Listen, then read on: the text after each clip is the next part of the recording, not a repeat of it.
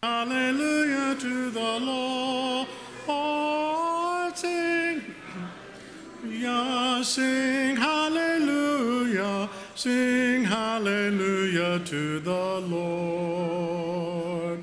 We've got to drop that down. I apologize. Sing hallelujah. Jesus is risen from the dead. Jesus is risen from the dead. Jesus is risen. Jesus is risen. Jesus is risen from the dead. Jesus is living in his church. Jesus is living in his church. Jesus is living. Jesus is living. Jesus is living in his church. Jesus is Lord of heaven and earth. Jesus is Lord of heaven and earth. Jesus is Lord. Jesus is Lord. Jesus is Lord of heaven and earth. He's coming back to claim his own. He's coming back to claim his own. He's coming back. He's coming back. He's coming back to claim his own. Sing hallelujah to the Lord. Sing hallelujah to the Lord. Sing hallelujah. Sing hallelujah. Sing hallelujah to the Lord.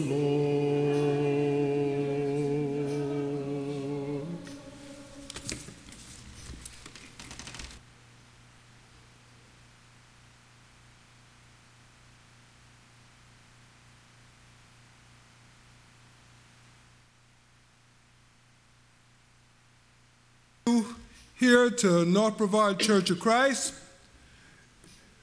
To our visitors, thank you for selecting this church to serve God, to worship him this morning. We're glad you're here. Jesus coming back to claim his own. We are his own. We are that royal priesthood, that holy nation, set aside for God's own purpose. That's who we are, and I'm happy to be part of the kingdom. I want to share something with you. You know what? Jesus gave us a new life. A new life. He gave us life. That old self of that old person no longer exists. We are alive because he died for our sins. He freed us of that yoke around our necks. So we cannot serve two masters. We can't serve two masters. It's impossible. So I hear people are living double lives. And let me share something with you. You got a minute? I'm going to need more than a minute, but let me share this with you. Let me share this with you. When my son was very young, he was in elementary school at Mims Elementary, my youngest son. It wasn't Bill. It was my youngest son. I went to spend the day with him. Went early that morning, and he didn't know I was coming. And when I got in there and the teacher introduced me, I sat down, and it was silence in the classroom. Silence. The kids was looking at me, then they would look at him, and looking at me and looking at him. And I'm going to cut the story short. Anyway, after school, the teacher says, "I never seen your son so quiet." So what I'm sharing that you, my brothers and my sisters, we're going to live for Christ. We're going to live for Jesus Christ.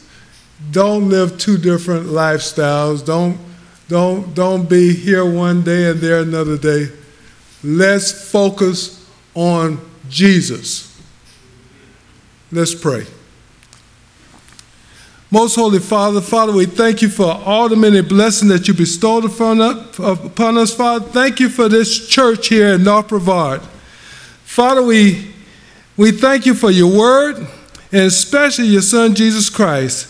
Father, we ask you to bless our church, Father. Father, we ask that you bless the teachers who are teaching our young people, Father.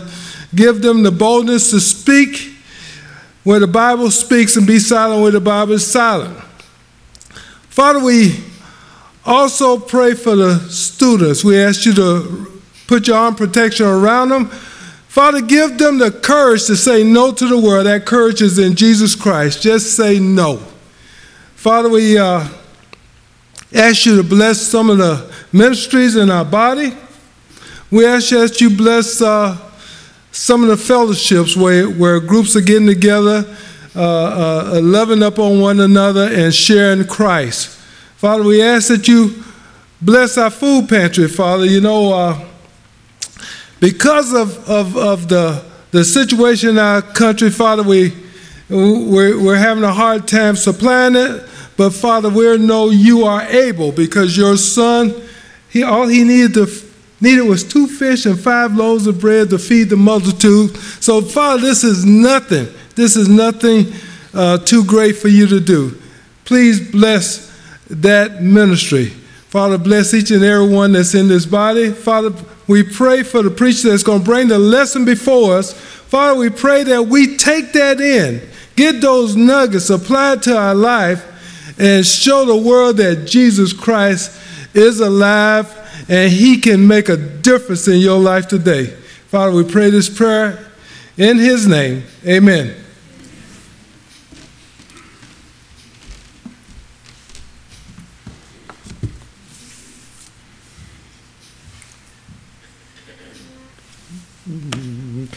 Faithful love flowing down from the throne.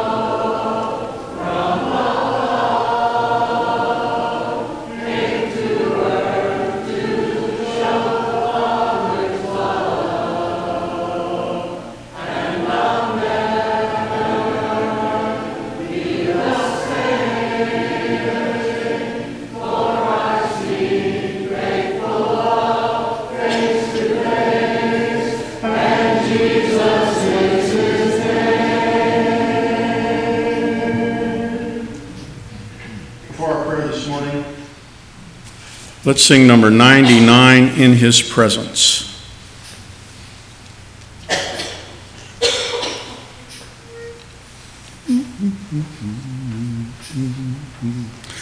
In His presence.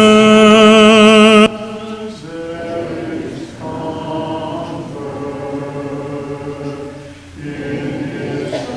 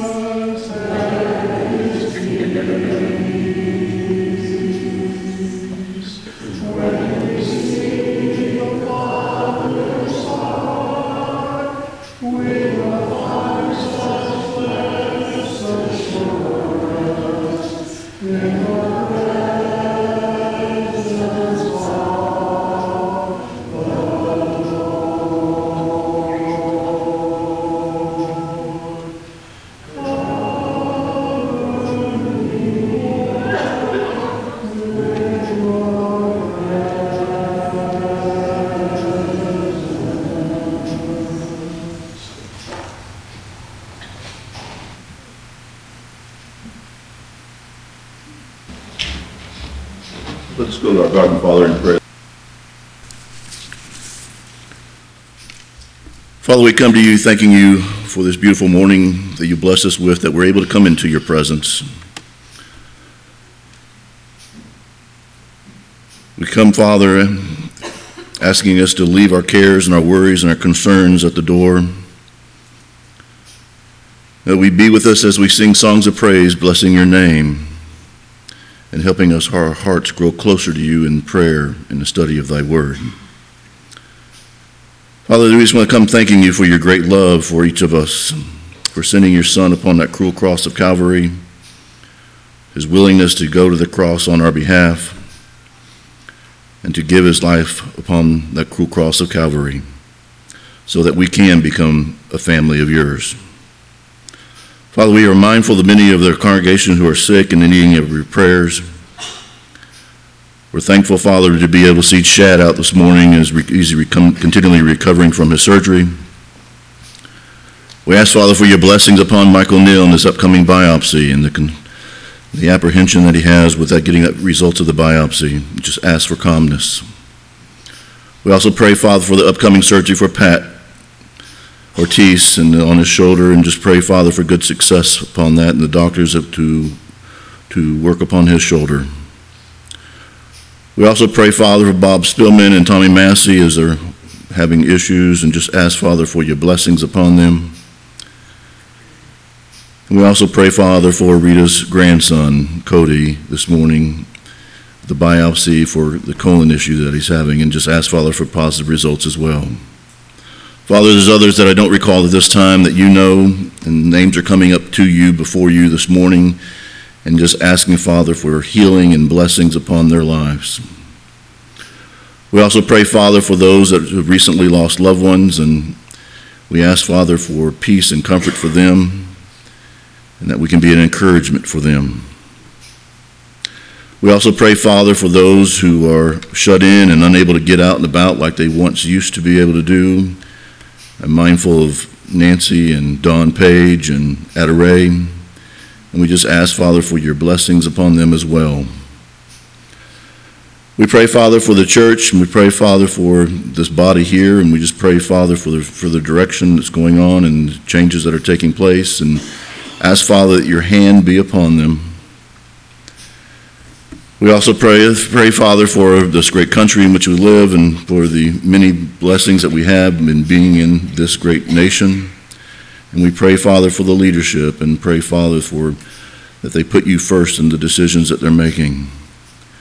We also pray, Father, for our great military that protects this great country, and ask for protections upon the men and women that serve this great nation. Father, we ask now that you go with us through the remaining of the service, bring us closer to you in things that we do and say, and we ask this prayer in your Son's most holy and precious name. Amen.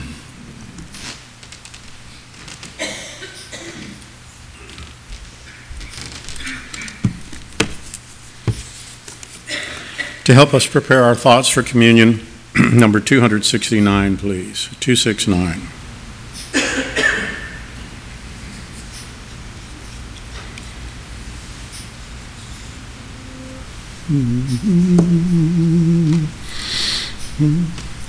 Jesus, you were all to me.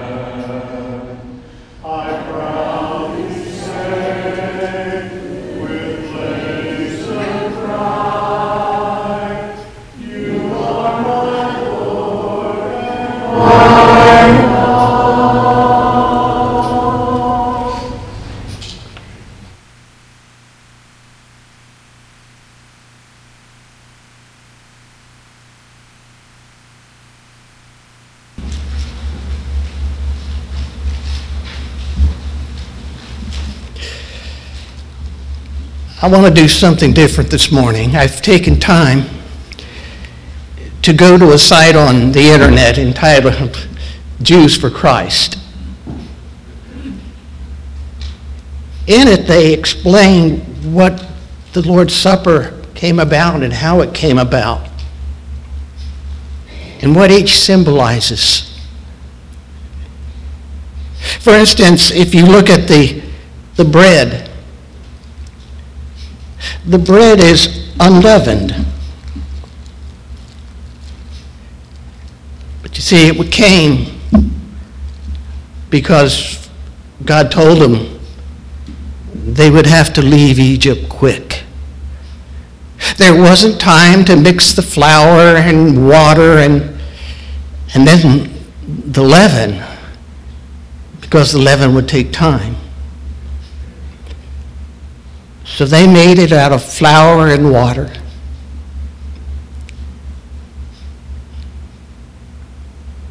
Because they'd have to leave, the soldiers would follow. Once they get out of the land, they see the soldiers coming.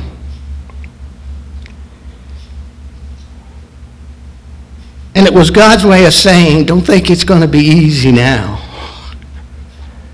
Just because you left Egypt, it's not going to be one of those things. It's going to be hard.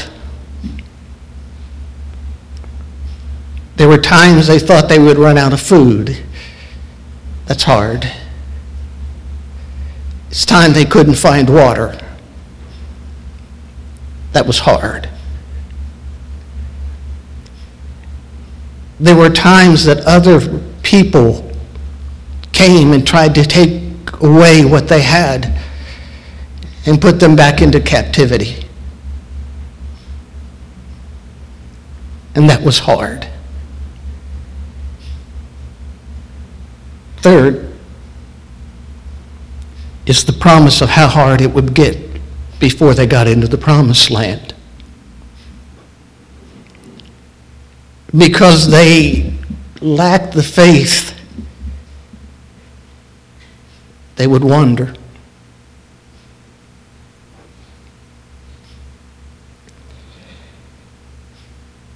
And it would point forward to a time when our salvation would be hard. When God wanted his people. You see, as we look at the bread, we look at the body of Christ. He undertook the beatings, but it was hard. He listened to the mockery, and that was hard. He went to Herod, and Herod's soldiers put the crown on his head and a scepter in his hand. And then they beat him. And that was hard.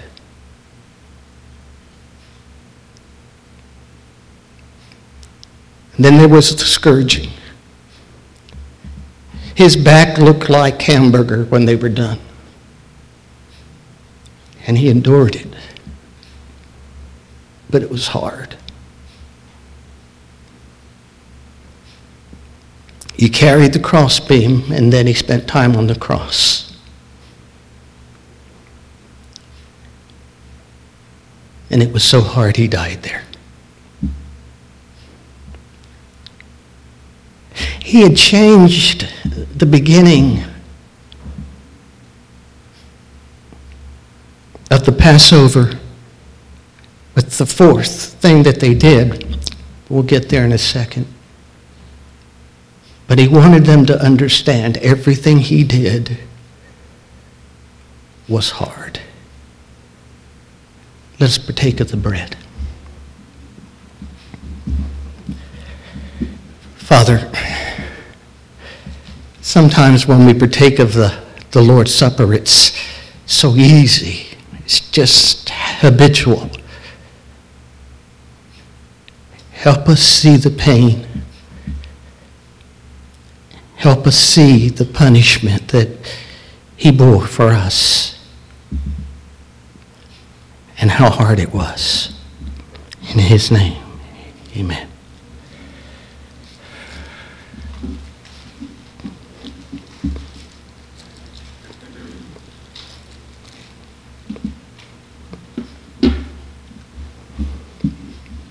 The second thing the teaching said was there were 4 cups of wine. We usually think of one. But when it was established, there were 4. Cup 1 was, I will take you out. When you are in the hard land, it will be me that takes you out.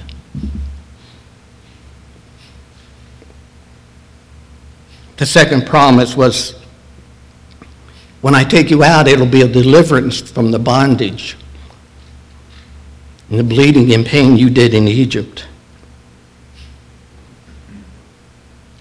Third, it was, I will redeem you.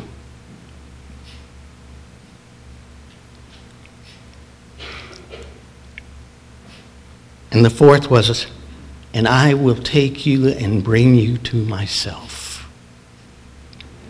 Now that's the one Jesus changed. He said, this is my blood,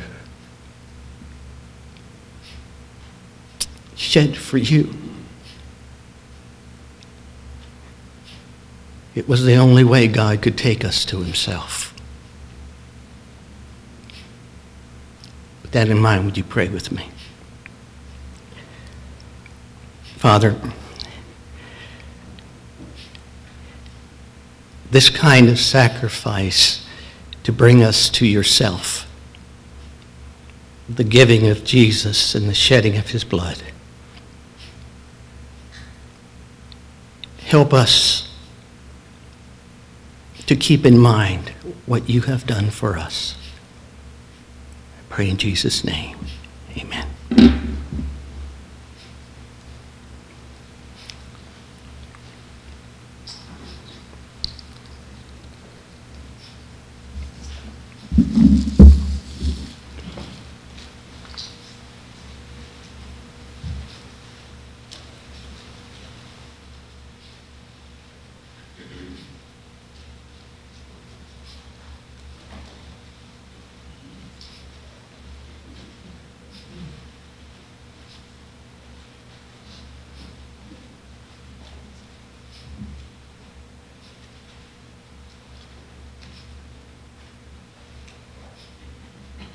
A quick prayer for the offering. Dear Lord, we thank you for the many blessings that you give us. I ask that we can give with a giving heart, and the elders, that they know what to do with it so that we can further expand your kingdom. In your Son's name we pray. Amen.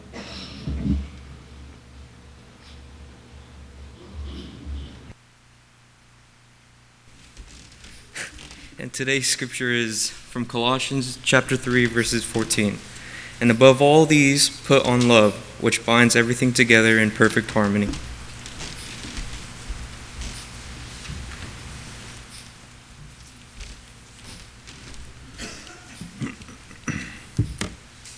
At this time, children and their teachers may go to their classes. And before the lesson, we will sing Amazing Grace.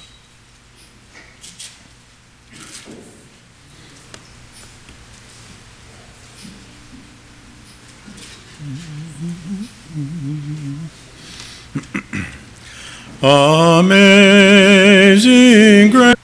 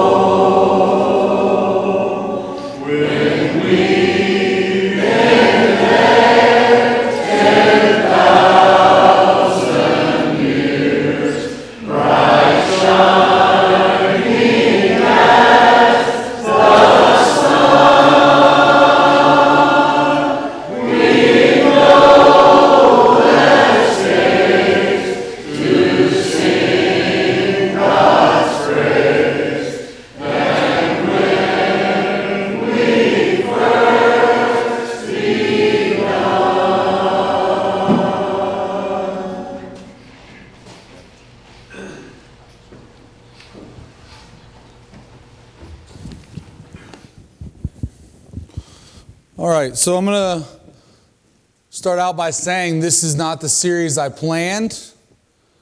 This is a series that came from a really good discussion that we've been having on Wednesday nights in our Bible class about the New Testament church.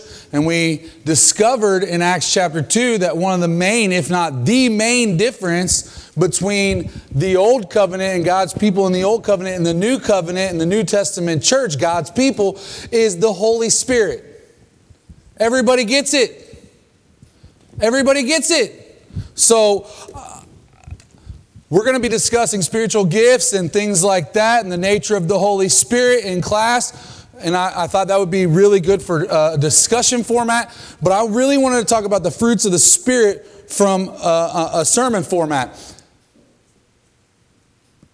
Extremely important.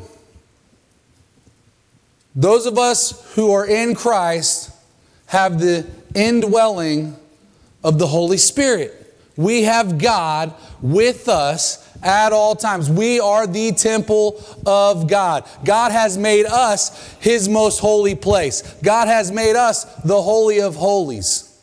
And because we have the Holy Spirit in us, because God literally resides, lives in us, there are things that are bound to happen in us.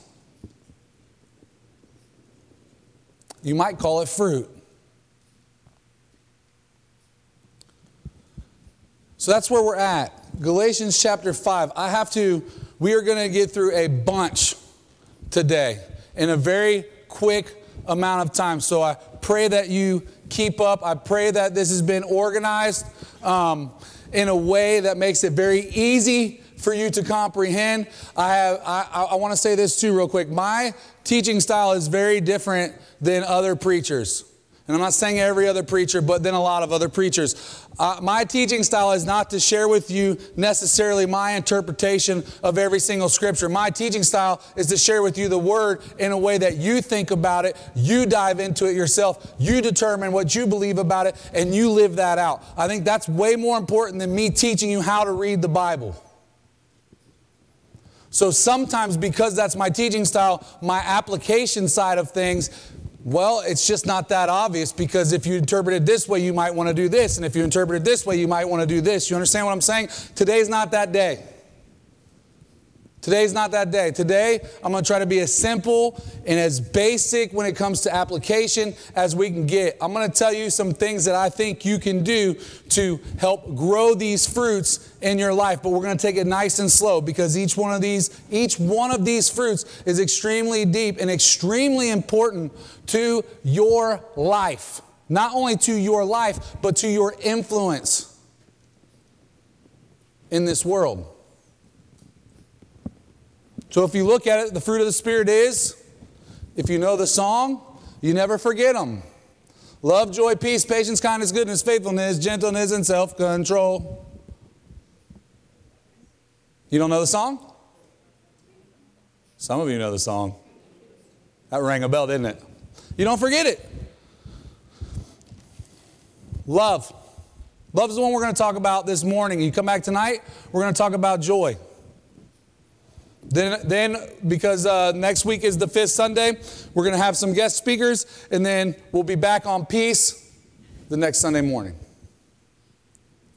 But I encourage you all to come back. I encourage us to be together as much as we possibly can. I encourage you to come on Wednesday night. Our discussion is wonderful. Lots of good things are being said and shared.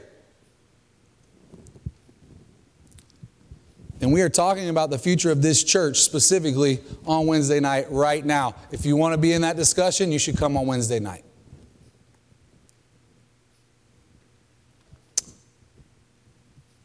I want to add this, verse 24, and those who belong to Christ Jesus have crucified the flesh with its passions and desires. And I also want to point out this the part in the middle of that where he says, against such things there are no law. If you do these things, it's going to be really hard to get in trouble, because there's no law that's built to come after you because you have love in your life.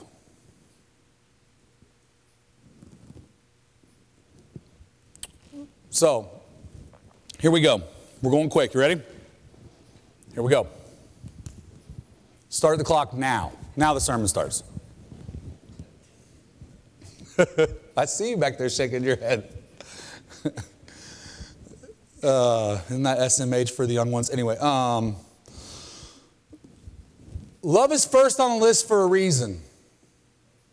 Love is first on the list for a reason. And what you will find is that a lot of times when God makes lists, He puts something at the beginning for a reason.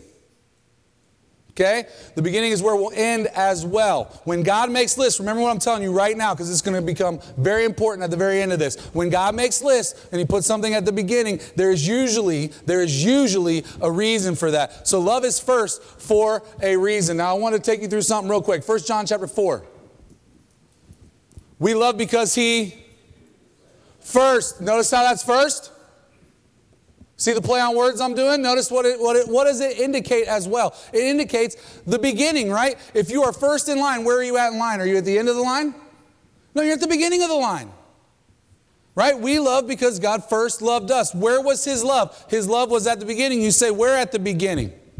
Where was it at the beginning? Ephesians 1, blessed be the God and Father of our Lord Jesus Christ, who has blessed us in Christ with every spiritual blessing in the heavenly places, even as He chose us in Him before the foundation of the world. So He chose us in Him before the foundation of the world, that we should be holy and blameless before Him. And then look what it says.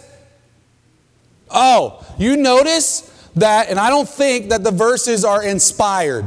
I don't think somebody was inspired by the Holy Spirit and cut them in chapter and verse, because I don't necessarily agree with everywhere they cut things. And this is one of those times where very weird cut. Don't you agree? You see that? See where verse 5 starts? After what? In love. Right at the beginning of a sentence. Wouldn't it make sense to put it right after that period? I actually love where this is cut, because it shows exactly where the love started. Where did the love start? Before the beginning of the foundations of the world. Would you say that's before the beginning? Would you say that's at the very front? Right at the start? I think so. And then, just to be facetious a little bit here, we'll take John 3:16. For God so, when? At the beginning, before the foundation of the world. You know what else? It's also at the beginning of this verse. Imagine that.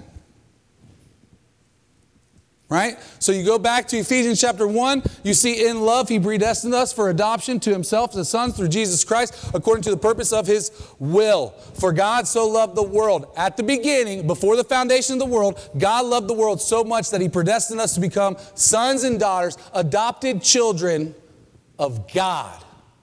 And how was He going to do this? What was predestined? John 3:16. He was going to come. He was going to die on the cross so that we could have the hope of salvation. That's what was predestined. That's how we become adopted sons of God. When we accept Jesus Christ in our life, when we accept that love that He displayed for us on the cross, then we can become sons and daughters of God.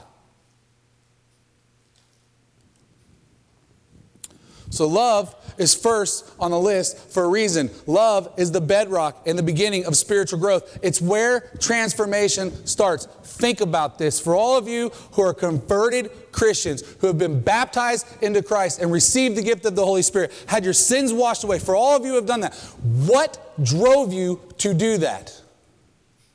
Where did you meet God? Probably in love. It was probably the love of God that drove you to surrender your life to Him. It was probably a display of love on the cross that impacted you to decide to follow Him. Because love is where God meets us. Love is where God starts. Love is the transforming power of God that starts in all of us. That's why love is at the beginning. It's super important. Some of you might say, man, Matt, you're just a little too lovey-dovey for me. Always hugging everybody, always talking about, let's be family.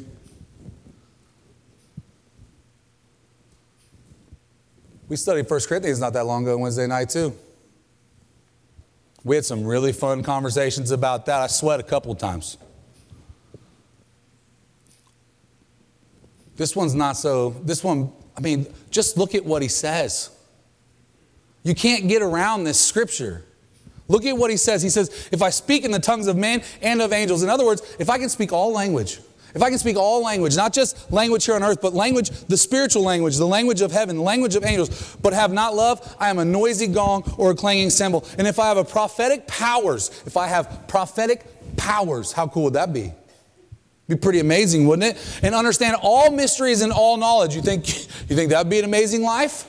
Be a pretty amazing life. And if I have all faith so as to remove mountains, I'm out here moving mountains, removing them.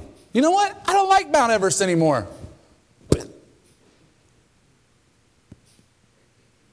That'd be pretty amazing. But not love, I'm nothing. If I give away all I have, and if I deliver up my body to be burned, if I give away all I have for the sake of Christ, if I give away my body to be burned, if they're going to kill me over it, but I have not love, I have gained nothing. See how simple that is? So again, love is first on the list for a reason. Love is a bedrock, the beginning of spiritual growth. It's where transformation starts. If I don't have love, I have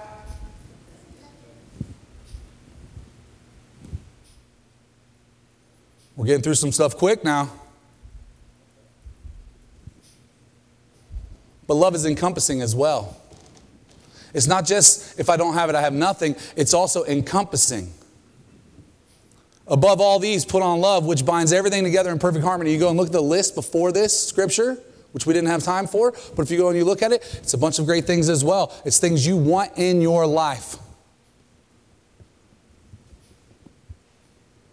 He doesn't say along with these things. He says above all of these things. You got to have love, because love binds everything together and puts it in perfect harmony. Why is that important? Not only if you don't have it, you have nothing, but it encompasses all things that are of the nature of God and godliness. It stems from love, which is why I say godly love, agape, which is the love we're talking about in these fruit of the Spirit. Godly love, agape, leads to and binds together joy, peace, patience, kindness, goodness, faithfulness, gentleness, and self-control. You cannot have these things in a godly way if you do not have agape love in your life. You can't do it. They all stem from it. And they're all brought together because of it. Agape is important though. Remember the trick I did on you guys not that long ago? Remember that? Where we explained the difference between agape and philo, and then we showed you this scripture, and we all thought that that bottom one was going to be philo because it's talking about loving your neighbors. Brotherly love makes sense, but it's not. It's godly love. Because godly love is not just here. It's not just your personal relationship. Your godly love should be on display to your brothers and sisters in Christ and to the world. Not brotherly love. You ever get mad at your family? You ever decide, you know what? I need a break.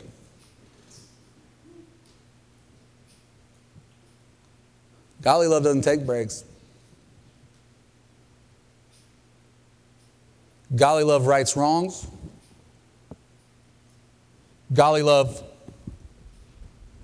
is not okay until things are restored.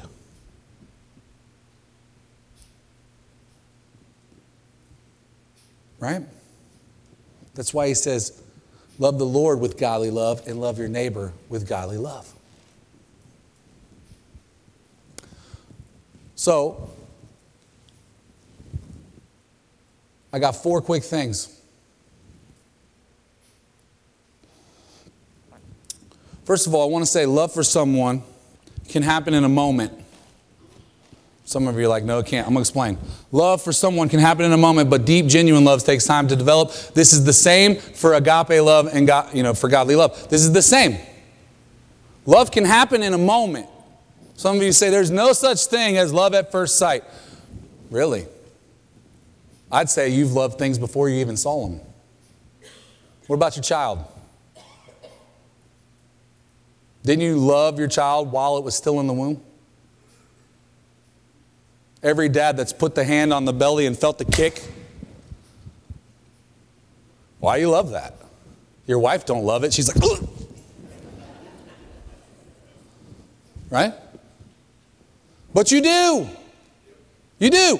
The second you see your child, the first moment you lay eyes on your child, is the doctor over there trying to talk you into loving your child? Like, hey, you really need to love this kid. No. Everybody remembers when their first child was born. It's the first experience they ever had where they felt this overflow of love for something they didn't even really know yet. You didn't know it. It was just yours. That's why you love it. It's yours. It's a gift from God. You love it. It's yours. The moment you laid eyes on it, you loved it. Nobody had to talk you into it. But if I asked you, why did you love your child on the very first day? Probably the best answer you're going to come up with is because it was mine. Now, 20 years down the road, if I ask you, why do you love your child? There's a whole lot of reasons you can name on why you love your child, right? Maybe even a couple of why sometimes you don't like your child.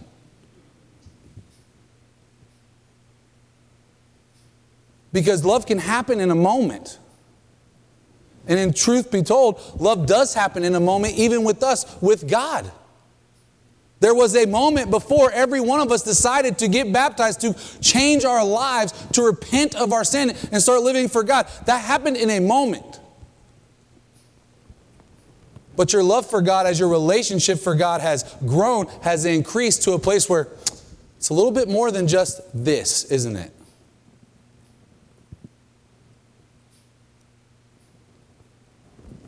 So, how do you grow your love? How do you grow it? Right? And I want to say this. Part of how you grow your love is not on you. Because it's a fruit of the Spirit. And God is doing a work in you. And He will bring it to completion. So part of it is not on you. Part of it God is doing. We are in partnership with Him. He is dwelling inside of us. And He is working on us just as much as we are working on ourselves. Probably more. But communication, right? Communication. You go to any marriage counselor, you go to any relationship counselor, you ever receive advice, normally, number one, communication. And communication is a two-way street, am I right?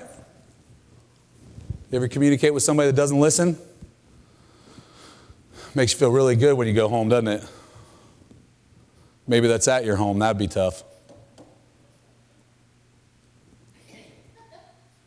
That was late, Melissa.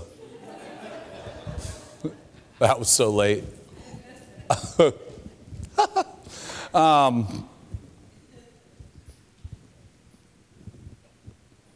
two sides. First one you got to talk to. You know, Philippians 4 says, do not be anxious about anything, but in everything by prayer and supplication with thanksgiving, let your requests be made known to God. How much stuff does he say to tell God? How much stuff? Everything. That's how much stuff. How much is everything? It's everything. You know, when I look at this scripture, one of the people I can't help but think about is David. And part of the reason why I can't help but think about David is because of the way he poured himself out to God in the Psalms. A lot of those Psalms were probably prayers of David. Some of the stuff that David said to God, I have never said to God. But he was being honest. He was being real with God. And God wanted to hear everything he had to say. God wanted to know everything that was going on in his life. God wanted to hear from his expression where he was at the time. And it's the same with you. And you know, I don't look at God as this awesome power, this old grandpa figure with his flowing hair. Maybe he looks like Gandalf the Grey a little bit without the pointy hat. That's not how I see God. I don't see him just sitting back looking at the world just like, this is pretty cool. I think God's actually extremely busy. I think he still works. I think he's still working all the time. I think he's working in you, he's working in me, he's working in every single person in this world because he desperately wants all of his children to come home, wouldn't you? But the most amazing part about God is that even though He's extremely busy, He wants to be super involved in just your life. But I think one of the things we miss with the power of prayer is God doesn't just come and beat down your door. He doesn't just come in and swat you. That's not what He does. Jesus Himself said, ask, seek, and knock, right? You got to seek it yourself. You got to search it yourself. You have to come to the door and ask it to be opened. In a lot of ways we do that through prayer. So you got to talk to Him. You got to talk to Him about everything. You also got to listen to Him. It does no good to talk to somebody if they're not listening. In the same way, it does no good to have a relationship with God and not listen to anything He has to say. Trust in the Lord with all your heart. Do not lean on your own understanding. In all your ways acknowledge Him, and He will make straight your paths. Acknowledge Him. How do you acknowledge Him? Well, you got to see Him and you got to hear Him. Remember that? We talked about that not that long ago. Jesus said if they would just see, if they would just hear. Remember that? You got to see Him and you got to hear Him. You see Him, He has revealed Himself through the Word of God. But you got to read it.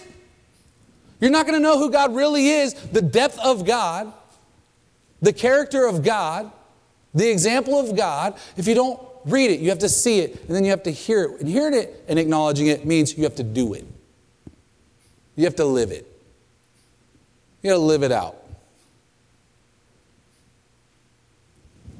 That's how you acknowledge Him. If you acknowledge Him in your life, He will make your path straight. So that's number one. Number two, affirmation. You have to know it's real. Right? It's important that you know your love is real. It's important that you know the person who says they love you really means it. So there's affirmation. I thought of two things with this as well. The first one is we got to support each other. We have to support each other. Bear one another's burdens. Get with each other in the struggle. Treat each other like family. That's what we have to do. We have to support each other. But the clearest affirmation I've ever seen in the Scripture, you just can't get around it. This is the clearest affirmation from God you could ever get. Romans 5, He says, while you were weak, while you were powerless, while you were unable to help yourself, while you were sinners in the darkness, away from the light. Some other places they might say far off, far away from God. And then He goes another step further, probably a word none of us want to really associate ourselves with, but Paul puts us all in the same category, and he says, even while you were enemies. Enemies of God. Anti-God. While you were enemies, that's when Christ died for you. See, that's affirmation. That's support. Even more than that, it's generosity, because this Scripture is saying that God, in your lowest point, in your absolute worst point in your life, when you are full of sin, that's when He died for you. That's when He died for you. You know what that is? That's generosity. Because it doesn't just stop there. He doesn't just die for you and wash away your sin. He dies for you and then brings you home and calls you family.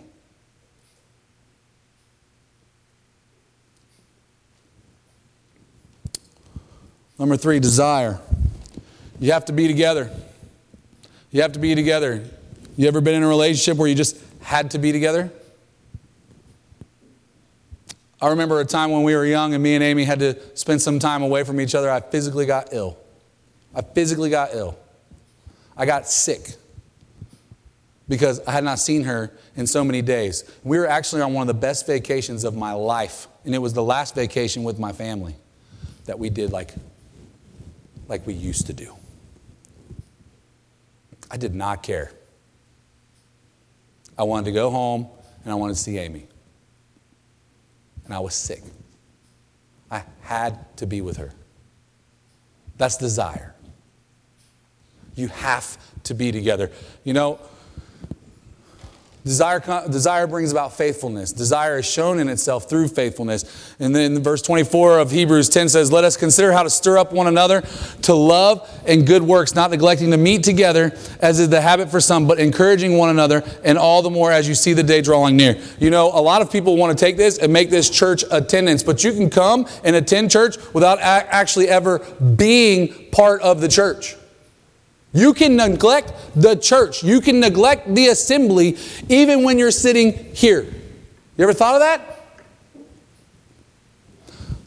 The gospel does not say, repent, be baptized, come and sit in a pew, hear a sermon, do some communion, have a couple songs, and you're good to go. That's what a lot of people think Christianity is these days, but it's not. The church is a living, active body. And when we're not actively pursuing each other and actively pursuing the world, we are neglecting the body. I said this on Wednesday night, I'll say it again. You know, there's no gift of the Spirit that helps you sneak in and sneak out. There's no gift of the Spirit that makes you a better pew filler. There ain't no fruit of the Spirit either. So we've got to encourage one another, stir one another up, love on each other, so that we're all heading in the direction of good works that we accomplish together. Then you got to seek it out.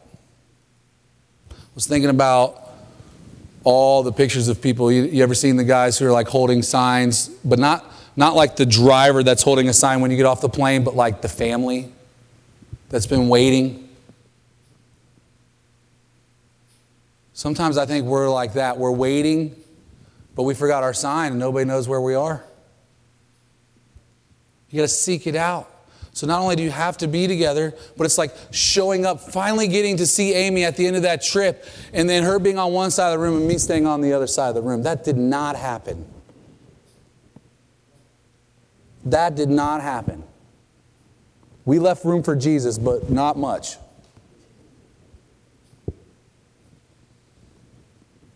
We were not on opposite sides of the room. That's all I'm trying to say. You got to seek it out.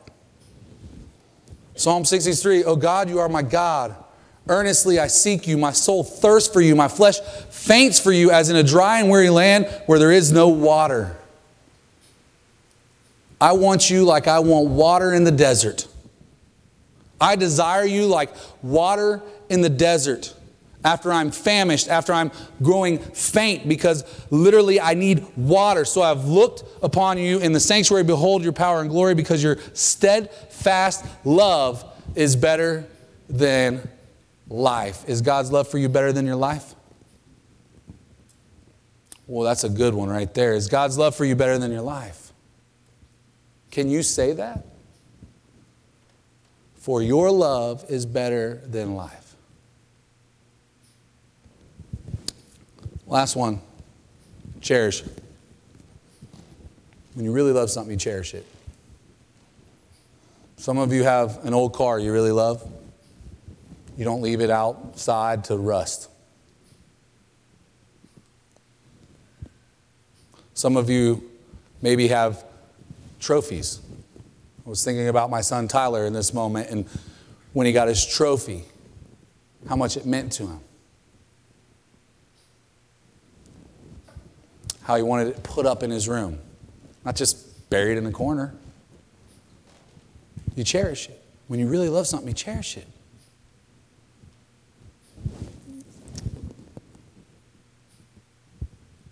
When you really cherish something, you honor it. That's why you put it up. That's why you raise it up. Romans 12, let love be genuine. See that? That genuine love that takes time. Let love be genuine. Abhor what is evil. Hold fast to what is good. Love one another with brotherly affection. And then look what he says. Outdo one another in showing honor. Outdo one another in showing honor. How often are we in that competition?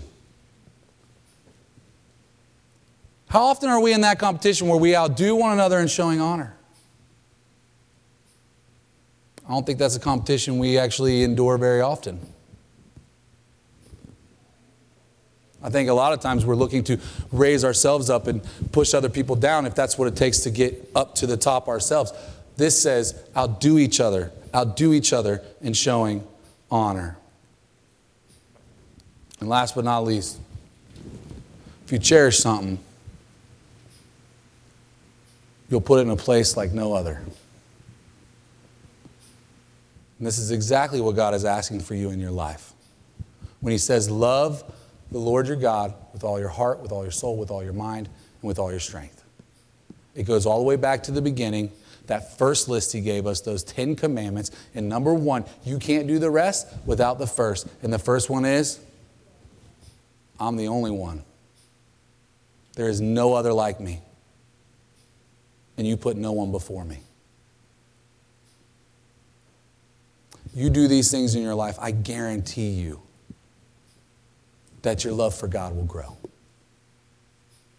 Have you accepted Jesus Christ as your Lord and Savior? Have you been washed in his blood? Received the forgiveness of sins? Been given the gift of the Holy Spirit, God dwelling in you, you becoming the temple of God? And for those of us who have, let's cultivate the fruit of the Spirit. Let's think of ways we can grow it in our lives. Because as these fruits come out, as we bear these fruits in our lives, our influence will also grow. And the kingdom of God and our church body right here locally will grow with it. If there's a need to respond to the invitation, you can come as together we stand and sing.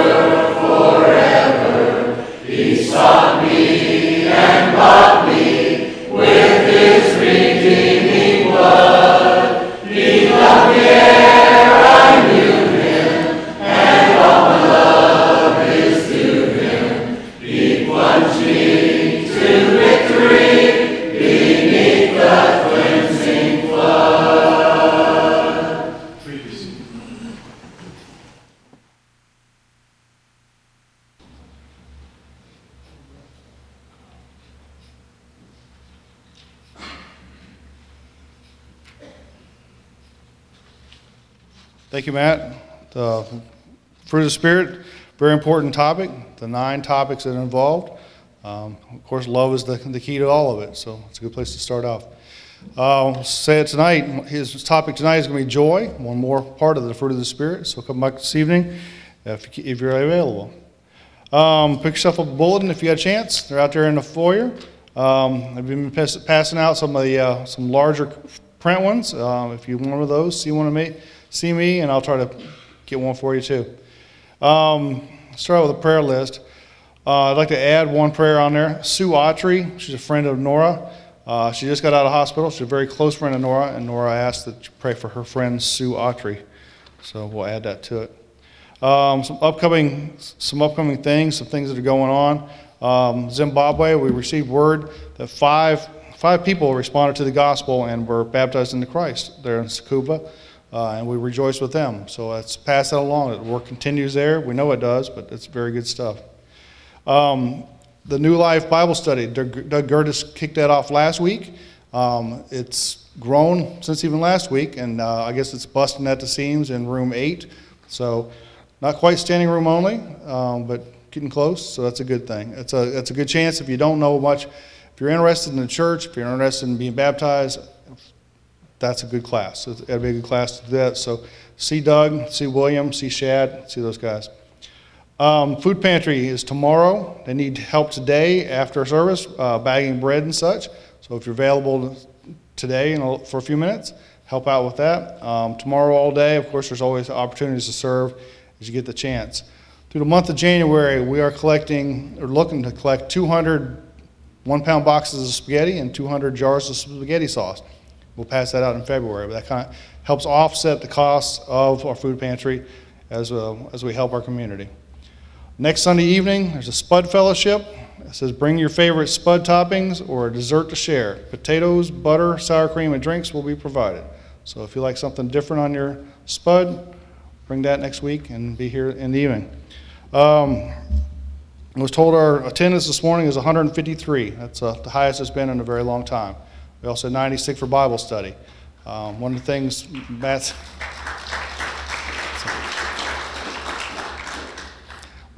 said on Wednesday night is church, your Bible study is a big key to that. One of the things he's looking at Acts 2, they're devoted, and part of that is devoted to the Word. So I'm thankful that all of you are there. Also on the front page of the bulletin is Brent Fitzgerald. We put Brent's name in front of the congregation to become an elder. We love Brent, and we hope the church does too. Brent has been a deacon here for the last 19 years, faithfully serving. Him and Wanda have been married 41 years. They've been here since 1990. They smell like the church. That's a good thing. They smell like the church. So anyways, Brent, we've got his name before the church as for him to become an elder. If you have a scriptural reason of why you don't feel that Brent is eligible, he's not qualified, we've got the scriptures are on that first page. The qualifications for becoming an elder, and they can be found in 1 Timothy 3, verses 1 through 7, and also Titus, verses 5 through 9. There's some big words in there, the words that we don't normally use. Figure out what some of that stuff means, but evaluate that. Evaluate Brent, but also evaluate yourself. And one more thing. The elders have put together a servant survey, and we'd like to get to know the church a little bit better, what your talents are, what the fruit of the Spirit that's inside of you, ways that you can serve better. That's part of our responsibility as elders. The book of Titus points out over and over is to find the church a place to serve. So anyways, we have surveys, and we're going to try to meet you out in the foyer and stuff. We'd like each adult to take a survey, bring it back to us, fill it out, bring it back to us, and we're going to use these to help the church serve better. So a couple pages of different things of what are you interested in, but the first page has some questions on there too that are a little bit different that you evaluate those. But anyways, try to grab a survey on your way out. Again, join us this evening if you can. Tonight's topic is joy, and it's always a good time to be here this evening. And on Wednesday night, Bible class is the New Testament church. So it's always a good discussion on the New Testament church.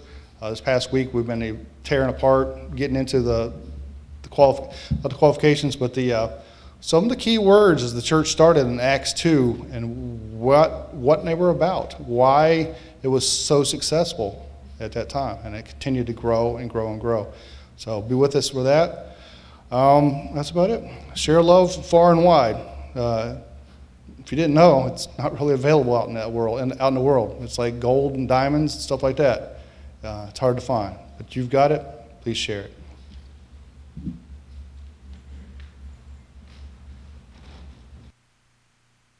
Please stand for our closing hymn and for the prayer that will follow.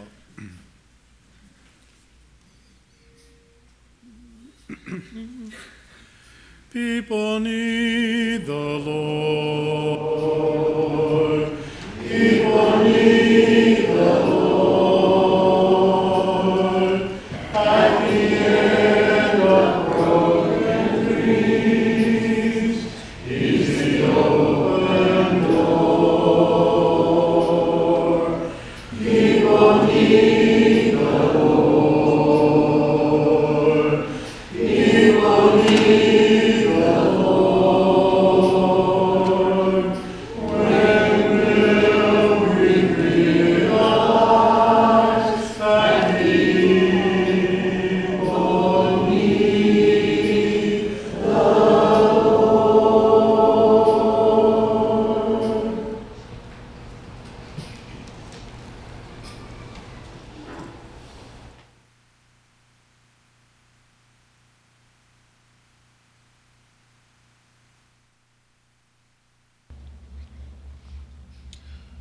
Father, we'd like to thank you. Thank you for loving us. In spite of the fact that we are very far from perfect, you still choose each and every one of us every time. Your arm has always reached out to us in love. Father, we pray that you be with all those aforementioned that having health issues at this time or some other type of issues. Love them. Put your arms of protection around them. Heal them. Bring them back to their normal state of health. And put us as Christians in a place to take advantage of our opportunities to make a difference, not only in this world, but to touch the lives of those who are right there beside us. Lead with love. Lead with grace. Lead with mercy. Be humble. All these pieces Christ did as he walked this earth. As we strive to be Christ-like, give us the strength to let our light shine as we go into this world. In the name of the Son, Jesus Christ, our Lord and Savior and King. Amen.